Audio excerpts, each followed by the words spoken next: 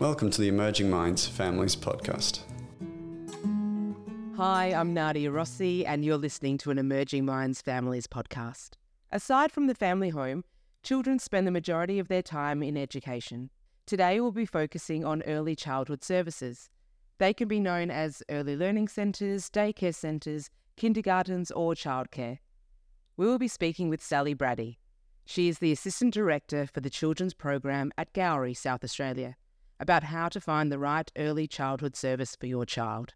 Welcome, Sally. It is great to speak with you today. Thank you, Nadia. What should parents know about the standard of early childhood services in Australia? The early childhood services in Australia are governed by what we call the National Quality Standard. So this sets a high national benchmark for early childhood education and care and outside of school hours care in Australia. So childcare centres are rated under 7 quality areas, and they include educational programs and practice, children's health and safety, physical environment, staffing arrangements, relationships with children, collaborative partnerships with families and communities, and governance and leadership. Centres will get a rating which will be either significant improvement required, working towards the National Quality Standard, meeting the National Quality Standard, exceeding the National Quality Standard, or excellent. So centres are required by law to display their rating as I just described. Sure.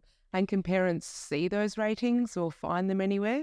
So they should be displayed somewhere visual in the centre, and if not, you could request that rating. I didn't know that. That's interesting to know. If a family is just starting out on their journey to find an early childhood service, what should they know about their process? I guess you can use as a starting point information from friends and family, those who've experienced it before. But when you get really down into it, I think the best way to figure out what you want from an early childhood service is to actually go and take tours of services. When I tour people through the service where I work, I always suggest to do other tours and do a few because they can be significantly different. For example, there's a profit-based part of the sector, centres that are owned by individuals or large corporations.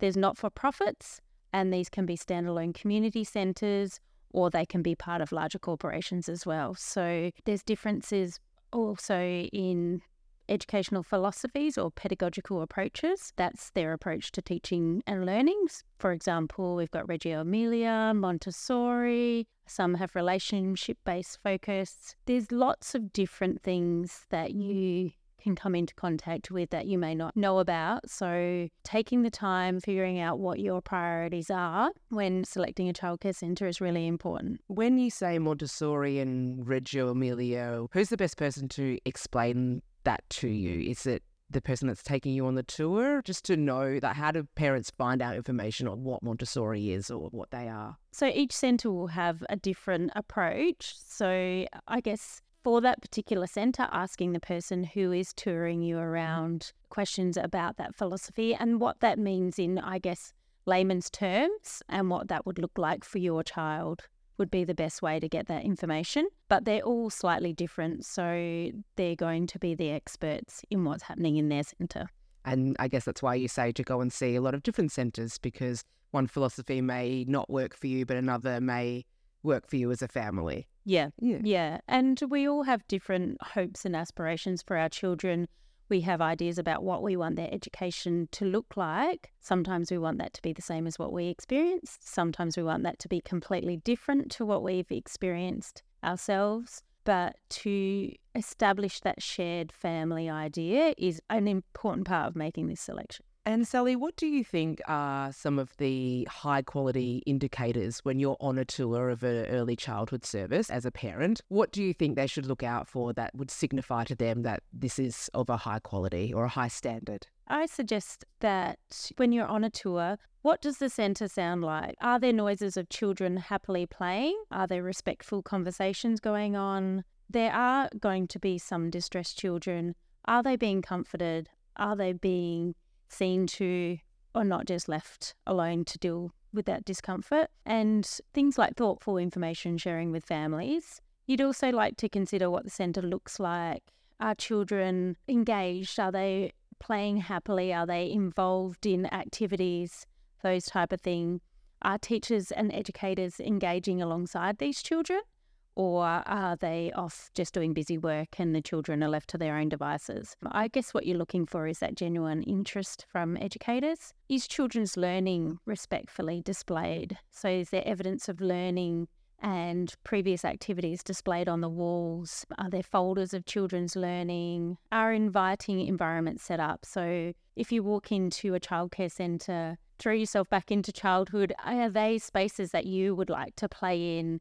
Are there interesting things, resources? Is there ample choice for children and enough resources for children to share? Are there large spacious areas, or are children crammed into tiny little rooms? You want space for your child to move so they can be with groups of children or they can be alone at different times. Outside, are there large natural play spaces where children can explore and play freely and run, be active? And are the children in the centre engaged in play-based learning? It's something to look for.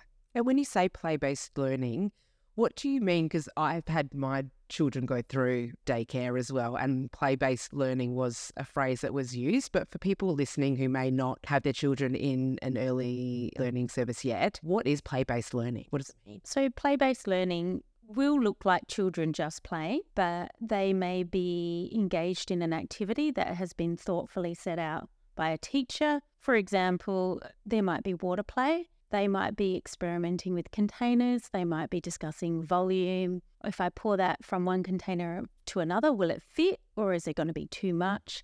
So there's concepts that teachers will be playing with children and introducing. Great. When visiting a potential early childhood service, what might indicate to a family that it's not the right place for them? Well, pretty much the opposite of what I was just talking about. Disengaged children, there might be a bit of chaos or arguments going on. Like, small amounts of disengagement may occur in all programs, but when there's large numbers of children just roaming around, nothing to do, there's not many resources, children looking bored, children upset that are kind of being ignored, things that are red flags, not enough resources, sterile environments are a bit of a red flag, disengaged educators that are prioritising busy work or on iPads or screens and not engaging with the children are red flags. And when a family is taking one of these tours and they're going to many different centres, what questions would you recommend they ask?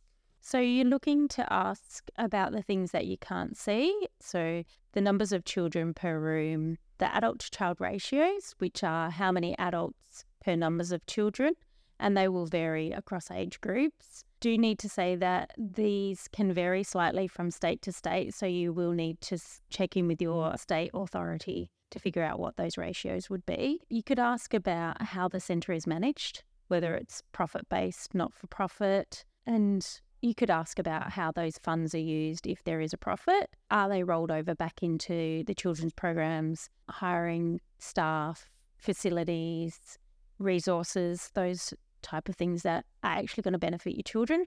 Or are those funds going off into other factors or propping up other centres for them? It's important to ask about staff turnover and retention strategies that centres have. For example, there will be a small amount of turnover. It's the nature of the sector at the moment, but asking how long staff have been with you. There might be some small amount of turnover, but there also may be staff that have worked for 20 years. So it's analysing that as a whole picture, how they communicate with families. There are different forms of communication in early childhood these days.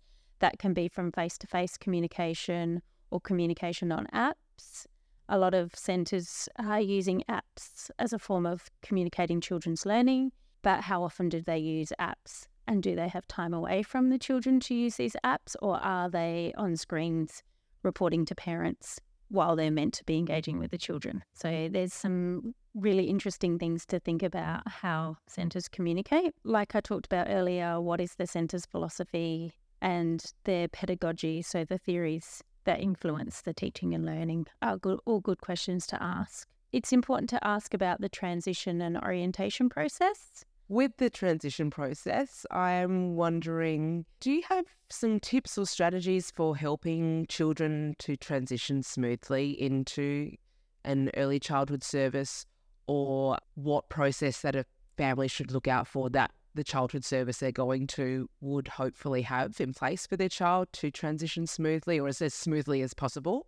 Yeah, I would recommend at least transition process of a minimum of 2 visits for approximately an hour each visit, just to familiarise the child with the environment, the people. Transition is also very important for families, so parents need to be able to come into these visits as well. It's important that the family feels comfortable about leaving their child in care, and getting to know the educators and teachers is only going to make them more comfortable. It's such a huge process for a family to take their child to childcare. Yeah, it's massive. It's huge. And I think some children take to it really naturally and some children don't. If a family is experiencing a difficult transition with their child into an early childhood service, what advice would you give them? If the transition were difficult, I would be requesting more visits prior to actually commencing care, and trying to gather some resources from the centre that you can take home. For example, maybe getting photos of the educators that will be with your child so you can talk to your child at home, so those faces become familiar, the names become familiar to the child. You could also, if you're stuck and having to start care, start with shorter days and build up the time as they grow in confidence and develop those relationships and attachments to the educators. Do some visits outside of those booked days. So continue to do visits when your child's not booked in.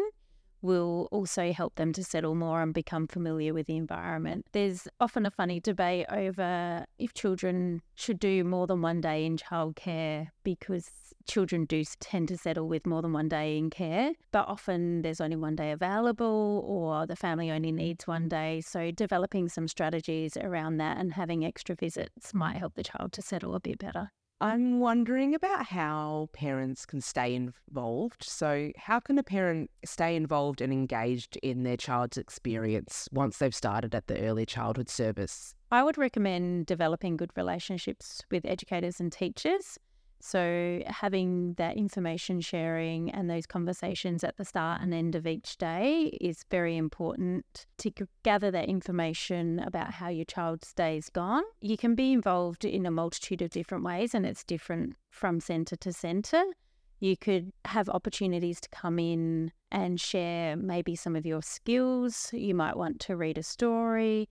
You might have skills in cooking. You might have cultural experience that you can bring into the room and spend some time with the children sharing those experiences. There may be a management committee that you could be a part of. A lot of community-based centres have a parent committee, and that involvement can range from being a member of a fundraising committee to actually taking on executive roles as part of those committees. You could volunteer time in a working bee.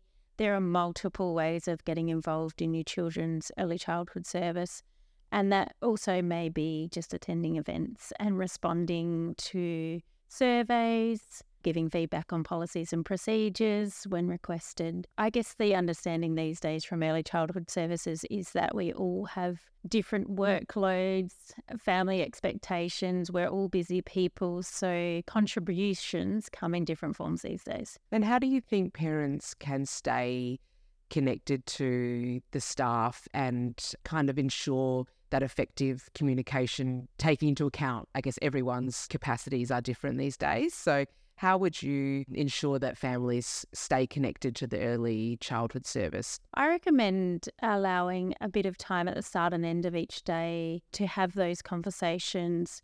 I guess every relationship starts with respect. It's greeting each other in the mornings, in the evenings. Finding out a bit about your child's educator might be helpful to engage conversations. Sharing extra information about your family, something special you did over the weekend that the child was involved with is always a good way. Responding to requests for meetings or written information is another good way to stay involved. I know it's difficult. We all have a lot of demands, and I know childcare centres are looking at different ways to maintain that communication. So there are the apps now available that work similar to social media. So engaging in those might be what some people are capable of, but there's lots of different ways these days. There's such great strategies that you've given, and just greeting each other. I think that's just such a really simple way of keeping in the back of your mind, because drop-offs can be busy and we can want to run out the door. And so that's just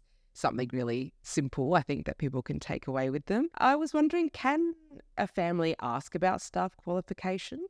Yeah, for sure. And it's an important question to ask because qualifications can be many and varied. It's also important to ask if qualifications are actually achieved or whether staff are working towards qualifications. So I guess the qualifications in early childhood services include bachelor-trained early childhood teachers to diploma-trained educators and Certificate 3 trained educators.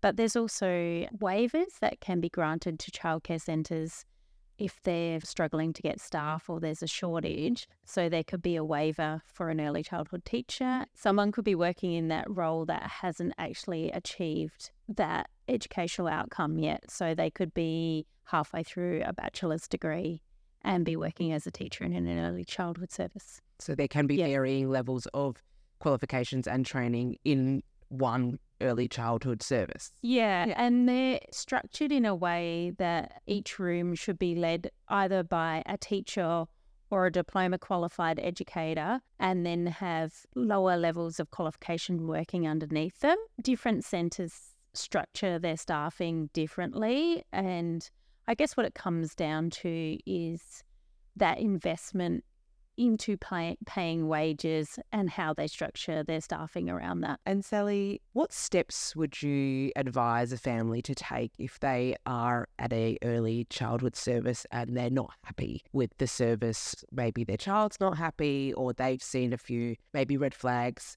that they're concerned about. If a parent has concerns, what's the way that you would recommend they approach the centre? I have found over my experience that sometimes parents are really reluctant to make a complaint because they feel like that something may be taken out on their child or their child may be left because their parent has complained. I encourage complaints if they're there. Part of the national quality standard and being assessed for childcare centres is to have a quality improvement plan. So we should be aiming to improve our practices all the time. Meeting the needs of families is a priority in an early childhood service. So making a complaint, you should get a response, something like, "Thanks for your feedback. I will follow that up. We can look at these various methods of improving that for you," and getting feedback on how that improvement went. It should be the process that they go through if you've had to complain about something.